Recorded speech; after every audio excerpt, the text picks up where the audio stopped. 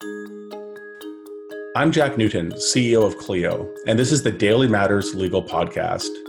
This week on the show, we're taking a look back at some of the key themes, topics, and moments from our first 70 episodes. Each episode focuses on a different topic playing a central role in the future of the profession. Today, we're examining a variety of perspectives on mental wellness and legal, which has become even more important as a result of the pandemic. From dealing with stress, anxiety, or substance abuse to managing yourself better and practicing mindfulness, there are lots of ways to protect your overall well-being during this time. From episode 36, Natalie Archibald, Interim VP of People at Clio. So Natalie, one of the things you've talked about internally, and one of the reasons I thought it'd be great to have you on during Mental Health Week to speak to is this concept you've shared called the loss of our assumptive world, and that being a result of the trauma we're feeling from the COVID-19 crisis. Can you walk us through what this term around losing our assumptive world means and how it's translating to impacts on people? Yeah, absolutely. So I heard this concept first a number of years ago now when I was completing some additional training in grief counseling.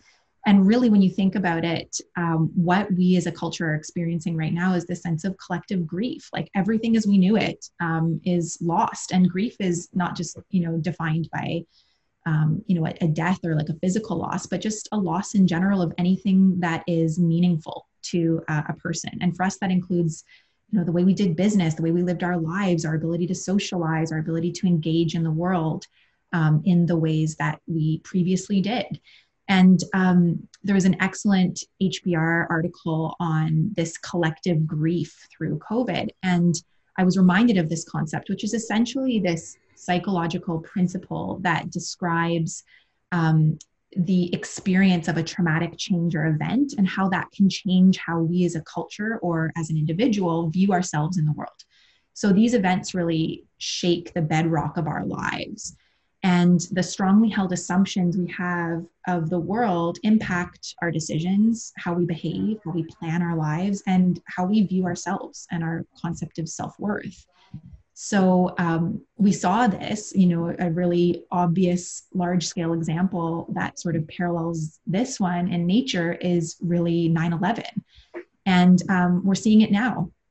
And so it's really interesting to see how we as a culture, when we go through this or experience this loss of our assumptive world or the assumptions that we rely on in order to engage in our lives in a meaningful way, how do we bounce back from that? And how do we put one foot in front of the other and redefine everything that we previously relied on as a truth that is no longer there? From episode 35, Gina Cho, mindfulness educator at The Resilient Lawyer. Transitioning now to your mindfulness and wellness practice, we know that COVID-19 is going to have a massive impact on everyone, especially lawyers who are known to already wrestle with mental health issues. Can you talk a little bit about what impacts you're seeing on mental health in legal immediately, what the present landscape looks like, and what you see coming down the pike in the next few months? Yeah, I do a lot of webinars for lawyers and people in the legal community, and just a lot of the sense that I get, which I think is probably shared by, all of us, is the sense of, I don't know what's going to happen. I don't know whether I'm going to have a job. I don't know whether I'm going to have a continuing paycheck. I'm seeing a lot of lawyers experience furloughs or even pay cuts. There's been a few number of law firms that's just issued pay cuts across the firm. And then, of course, the solos and the small, law firms, depending on your practice area, are also struggling. And I think because lawyers are sort of hardwired to think of the worst case scenarios, right? Like when clients come to us, that's what they're literally paying us to do, is to give them all the different range of possibilities, and we get paid to think of the absolute worst case scenario. And we have that tendency to do that. And so, I catch myself doing that, where my mind goes into this like what if game, and like the what if always sort of ends up in oh my gosh, we're going to be homeless. And, that type of thinking doesn't really lend itself to having a good, healthy mindset or, good mental health. So I'm definitely seeing a peak in stress and anxiety. And then, of course, there's just sort of a lack of people who are able to provide mental health services right now, set therapies and counseling. And, and I guess a lot of therapists are now transitioning to online. But then there's also sort of the stigma in going and getting therapy too. So I think it's multifaceted and definitely challenging times. Yeah, absolutely. And from the perspective you have, what concerns you most about the patterns you're seeing and the folks you're talking to in these webinars, and maybe on a one-on-one basis as well? The population that I'm more concerned about are perhaps lawyers who, have some sort of a struggle with some sort of substance or alcohol, who may be on a path to recovery.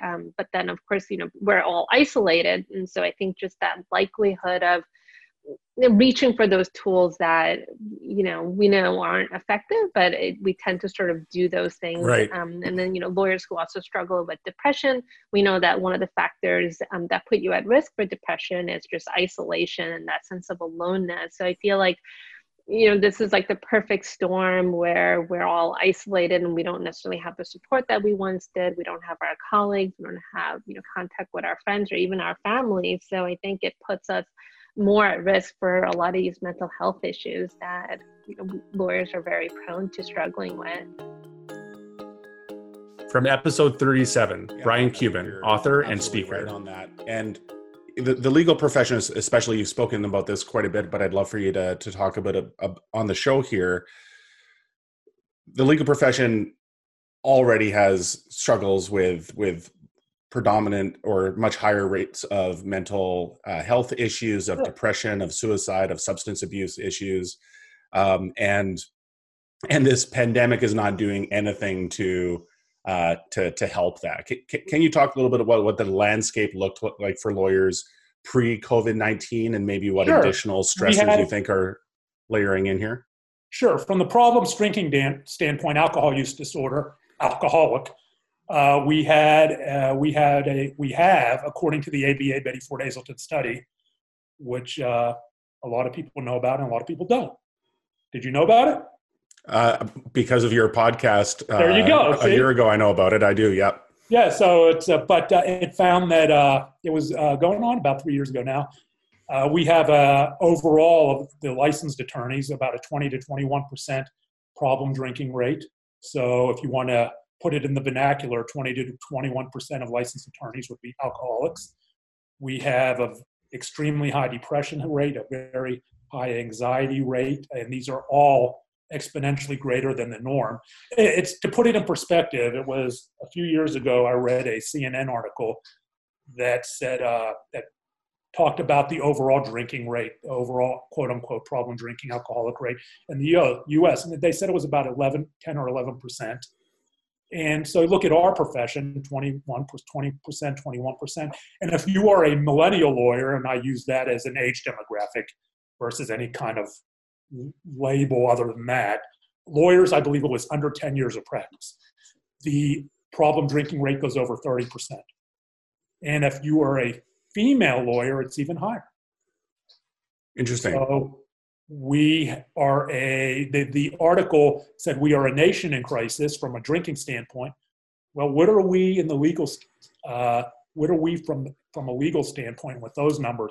And if you look at the ALM survey that was done just 6 months ago, the lawyers who considered suicide it was about 18%. It was, and we have the fourth highest suicide rate overall of professions. And it seems like every other month I'm reading about a colleague who has tragically died by suicide.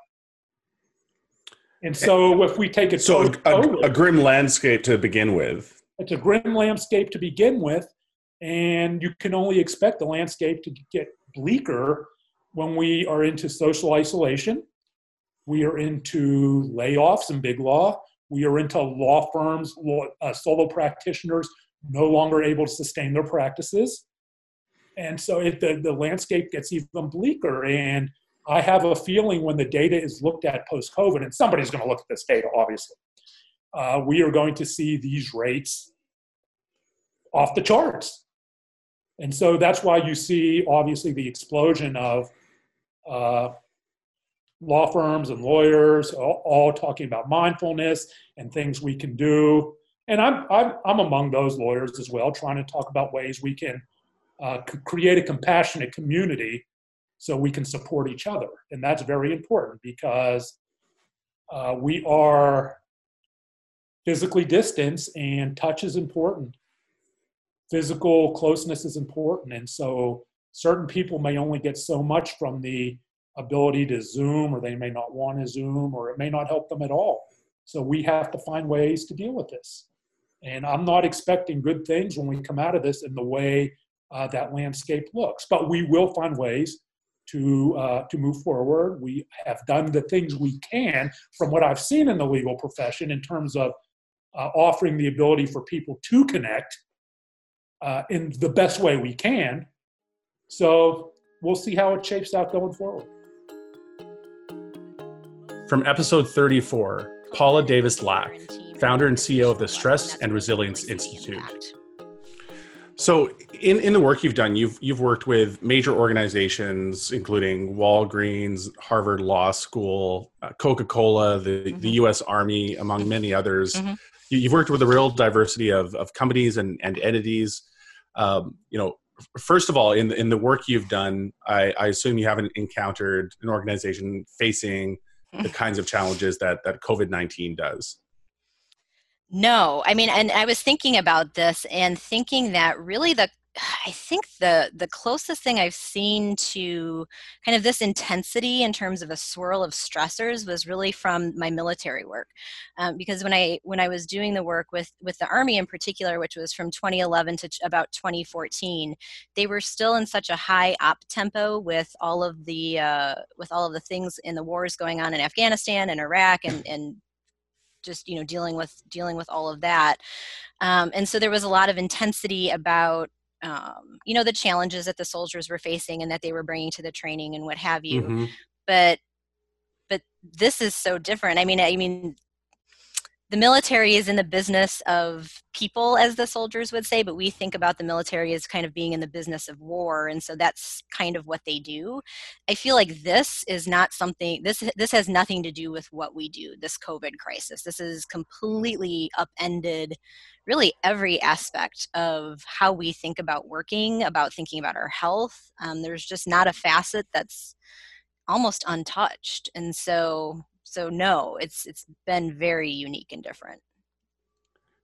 And let's talk a little bit more about law firms. You talked about one anecdote from working with a law firm client. You work obviously with a large diversity of clients from different industries, different spaces. And I'm curious what you see around lawyers in particular and maybe some of their challenges with respect to both burnout and resilience.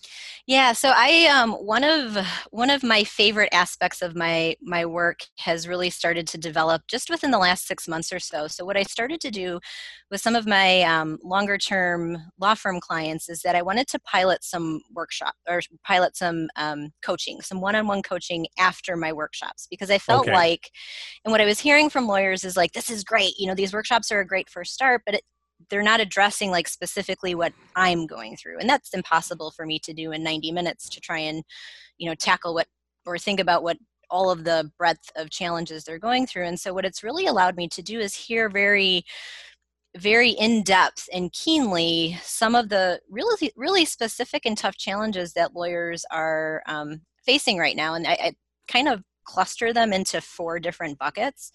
So first and foremost, we talk a lot about stress. We talk a lot about burnout, the 24/7, always on pace. I can't predict my schedule. And so that makes it hard to, go to my cousin's wedding and have fun and enjoy it without like constantly being on my phone. We talk a lot about that. We talk about, it's a bucket I still don't quite know what to call. I call it leadership, but I don't know what's expected of me. I don't know exactly if I'm on the right track. I don't get a lot of feedback. And I hear this from both associates and partners. So this isn't just a young associate thing. I'm hearing this across the board. And then a lot about connection. I don't feel like I'm very connected to colleagues. I'm worried about, maintaining a relationship with my significant other and my kids, and being in such a high pressure environment, trying to square all of that together. Then a lot about culture. I mean, lawyers are not shy about talking about the cultural aspects, again, sort of back to our initial questions, right, that play into all of these factors that we end up having our deeper discussions about. So you talked a bit about burnout, but I'd love to dig there for a minute, just because Sure. It's such, I think, an important topic and misunderstood as well. I think there's so many definitions of what burnout is, and I'm curious to hear what yours is. How do you think about burnout? I think you made an important point that sometimes you see it as more of an organizational level thing than an individual thing, and maybe you can talk about what it looks like at both levels. Sure. So this is an issue that I deal with a lot with this topic, because we use the term burnout really loosely in our society. Yeah. We use the term burnout almost as a replacement for stress. Like, I've had a really stressful day, I'm just so burned out. But really, it's the alternately as being tired. Just Yes. sometimes the feeling of Yes. putting in a good day's work and being tired from that effort, in the same way that you feel tired after a good physical workout. Totally. I hear being described as burnout as well. And totally. Yeah. So that's hard, when you don't have that clear language. And so that's part of what I try to do. And I try to follow the research as closely as possible when it comes to defining burnout for folks. And it's really just the manifestation of chronic workplace stress. So the key word with burnout is chronic. So you don't wake up one day and just say, woo, I'm burned out, right? It's not this sort of temporary, one day I'm just like, wow, I kind of have this. This is over time. This is something that's been happening, and the research is very clear that there's 3 really big dimensions or components to it. The first one is chronic, again, physical and emotional exhaustion. So not just we all have tired, busy days, weeks, months, and that doesn't necessarily mean burnout. It's this feeling like over time, I just can't recover the way that I used to. And I noticed that with myself. I mean, that's what launched me into this whole second career, was that I practiced law for 7 years and burned out during what became the last year of my law practice. I'm like, I'm going to go back and study this and help other people figure this out, because it was such a bad problem for me. And I really was in a bad spot for a while. So there's that piece of the puzzle, again, over a period of time. The second big warning sign or dimension is that there's this sense of chronic cynicism. So everyone and everything just starts to bug you and rub you the wrong way.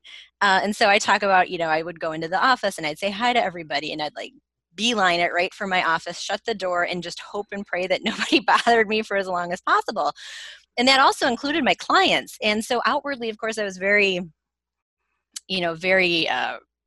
responsible and collegial and all of that. But internally, I remember a lot of times just this sense of eye rolling, do we really have to talk about this? Can't you figure this out on your own? And no, that's not the way to approach people who are coming to you with sophisticated challenges. And the problem with the cynicism is that it makes you less empathetic. It causes you to detach from kind of caring about the people who you're tasked to help. And that's a big problem. And then the last dimension is a sense of inefficacy, is what the research calls it. So I call it the why bother, who cares? Why are we having this conversation? You're not going to listen to my advice anyway, so why bother? Who cares? Yeah. Kind of a thing. And it's that swirl that kind of comes together into what we know burnout to be. From episode 30, Allison Wolf, lawyer coach at Shiftworks, for our discussion. When you're looking at your base of clients, what do you see as some of the traits of what leadership looks like and what great leadership looks like in this crisis? And I think many of our listeners, either in their law firm situation or even their home situation, need to be leaders to their employees, to their partners, to their families. And being a leader in such an uncertain time is especially hard. Do you have some thoughts on that, or some insights that might be beneficial? So I do have some thoughts. We're seeing all kinds of examples of leadership right now, and I'm going to intentionally not go down that path. but talk about like what's the best kind of leadership in this time. And I think one of the very important pieces, and it's just this quote that I heard, which is be very aware of the energy you bring into the room, right?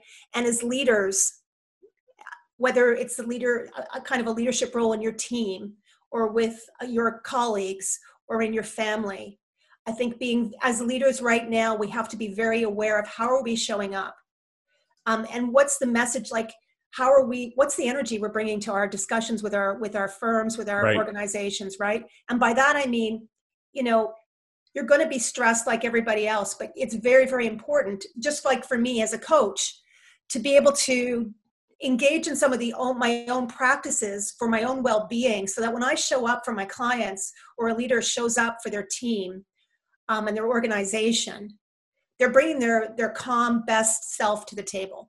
They're modeling a positive frame of mind. They're bringing forward a positive energy, as opposed to kind of a shaken or disturbed energy. And it doesn't mean that you can't be transparent and come into the room and with a positive energy and talk about the fact that, what I had to meditate for about 15 minutes today to kind of get myself back down to the ground, right? So I could have my feet on the ground again. That's transparency. We're not saying that you have to pretend that you don't feel it, you don't get shaken. But when you're going to be engaging with people, you're going to be engaging with your organization, with your team, you really got to do the personal work to bring that calm leader to and that presence to the room. It's vital. One of the things that I've been seeing happening, and it's something to be aware of, it's very important. I was in a conversation with Bina Stock the other day. She's a counselor, a lawyer, and she was a former health law lawyer in Vancouver. She's now a counselor. And we were talking about stress. And it's very interesting because as stress levels go up, judgment goes down. So the more stressed you are, the lower your judgment. And here's the thing, you're impaired and you don't know it. It's kind of like being a drunk driver. Hey, I can drive, give me the keys. Well, I can lead this organization. I'm freaked out and stressed out, but I can lead. I'm a leader. Yeah, take the keys away, right? Decisions you make when you're under stress are likely to be not great because you're not actually in your smart brain. You're back here in your amygdala. So back to that point, be aware, self-awareness for leaders right now. Where am I at? What's going on? What am I experiencing? What emotions am I feeling?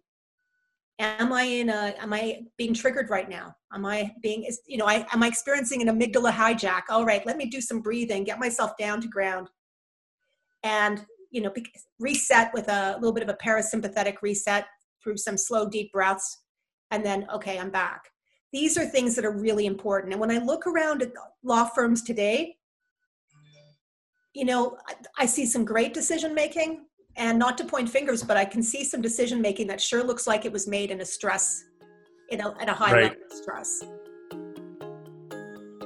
From episode 36, Natalie Archibald, interim VP of People at Cledo. This crisis, and given this perspective that you're offering, which is one that we're collectively suffering through this enormous trauma and grieving in some way for all the things we've lost. What advice do you have for organizational leaders? These might be our listeners that are bar leaders or maybe law firm leaders, or just anyone who's running a team that might be impacted or likely is impacted in some way at a psychological level by COVID-19. What is some of your advice for how to support your staff, how to lead them through this period of transition and provide, hopefully some kind of bedrock in a time of enormous uncertainty? It's a great question. I have, there's no easy strategies here that I think are going to make the situation do a 180 for people. But I think that there are some really key foundational things that when you focus on them and do them well, it's really felt, it's really appreciated, and it makes a huge qualitative impact on people's experiences. So I've got a couple of more emotional or relational kind of tips, and then sort of one more practical one, which is really, as a leader, thinking about things through the lens of providing as much stability as you can during this time. So controlling the controllable on behalf of your team and your organization. So whether that is through messaging, whether that is through, redirecting people towards policies and practices that have not changed, that are supportive and in support of employees' experiences, really being clear about those things so that people can access the support they need. And I think as well, in terms of a thought leadership perspective, providing stability through what you're focusing on in the business right now. So what are the ways that you need to pivot to ensure business continuity? Because ultimately coming to work and having a job is one of the ultimate forms of stability we can offer our team members right now. Right. So, I know in the legal industry, and what we're passionate about at Clio is helping people make that move to the cloud and to move to a more distributed, technologically supported work environment. To me, that is a huge stabilizing gift that people in the legal industry can provide to their teams and to lawyers that they work with. So that's sort of that stability piece is huge. And then I think from a more interpersonal kind of perspective, I think that now is the time to be human and now is the time to be vulnerable. And those two things are, in my opinion, very interrelated. So if you're a leader that typically isn't comfortable with, self-disclosure or being vulnerable or exhibiting what you might perceive as like a weakness or something that is personal, now is the time when being more vocal about that and exhibiting that kind of leadership is going to go a long way with your team. Because right now what people need is normalization. So to know that what they're experiencing at home with like kids running around in the background on Zoom calls and, not feeling like you have clearly defined compartments in your life and how you might be struggling with this is so important to hear. From episode 14, Terry DeMeo, Master Certified Coach. So maybe this is a new answer, or maybe you just want to underline and underscore some of what you've spoken to previously. But what are some things that people in general and legal professionals in particular can do today to care for themselves and others? Well, start within. Start with yourself, because I'll tell you a story that's interesting. Horses are mammals like we are. And when horses live in the wild, they live in herds. They're prey animal. They're attacked by cougars and whatnot. And so they group together, and the leader of a pack of horses, a herd of horses, is the calmest matriarchal mare in the herd. And it's got great implications for leadership. When that pack of horses, when that mare gets spooked, the horses will look to the next calmest matriarchal mare and follow her out of the canyon or away from the danger or whatever needs to be done. And I tell this story to a lot of clients because as mammals, we are also in a position where we can either get infected with the emotions of others, or we can intend to be the calm leader of the pack. And so the more we can respond to an anxious client or an anxious family member from a place of calm, the more likely we are to be able to manage them. But in order to do that, it requires the self-care of getting our own oxygen mask on first, getting to a place of calm. From episode 35, Gina Cho, mindfulness educator at the Resilient Lawyer.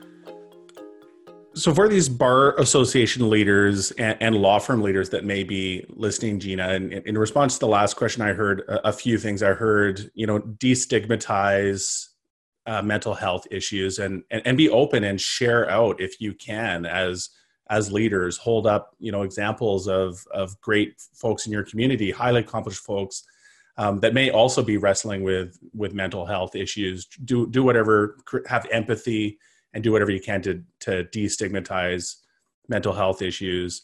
I heard a call to, be more authentic and to acknowledge the fact that you're human and actually lean into that.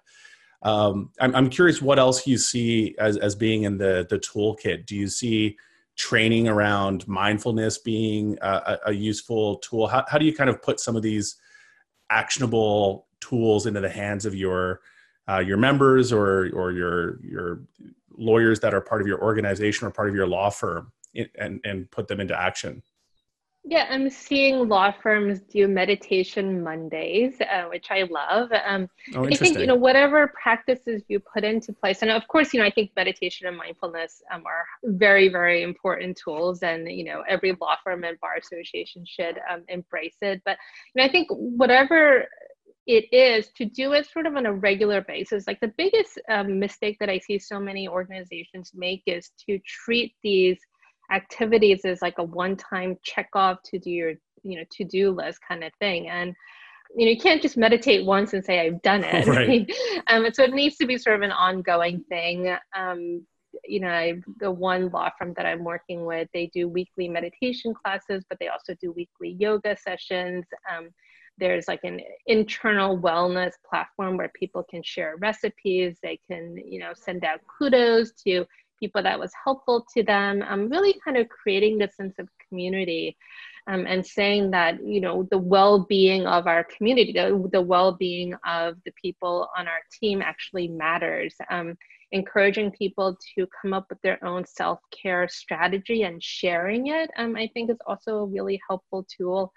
And also just, modeling, again, is really, really important. So if you're the leader at the firm, you can't just say, well, go meditate or go do yoga and not do those activities yourself. If you're sort of burning the candle on both ends and working 70 hours a week, you can't just tell people like, oh, well, you should care about your, mental Right. well-being. Like, you actually have to model the behavior that you want your organization to embrace. So Gina, I'm curious, and it could be this 5, 4, 3, 2, 1 practice, or maybe something new if you've got something else in your quiver of tools there. But would you be able to guide me and our listeners through some mindfulness exercise right now that might take a minute or two?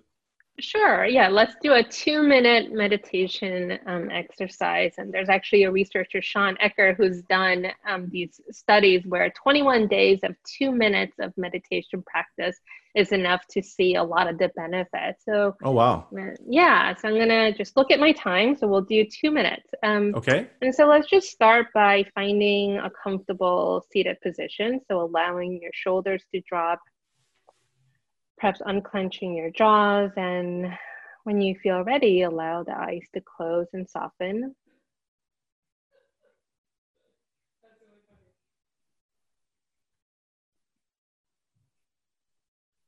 And taking a moment to notice the breath, so feeling the body breathing in, breathing out. Breathing in, breathing out, and one more, breathing in, and breathing out. And just noticing whatever may be going on inside of you and around you, noticing sounds around you. And see if you can allow this experience to be exactly what it is without needing to change it or have it be different in any way.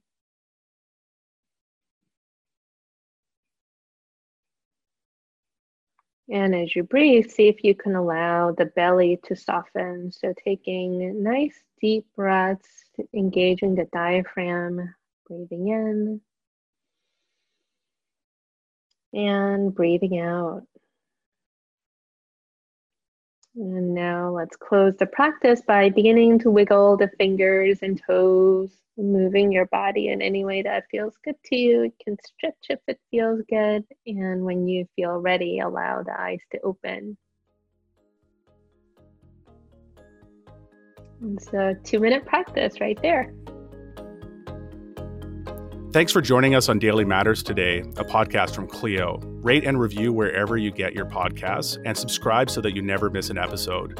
Daily Matters is produced by Andrew Booth, Sam Rosenthal, and Derek Bolin, and hosted by yours truly, Jack Newton. Thanks also to Clio, the world's leading cloud-based legal technology provider, for supporting this podcast. If you'd like to learn more about Clio, please visit clio.com.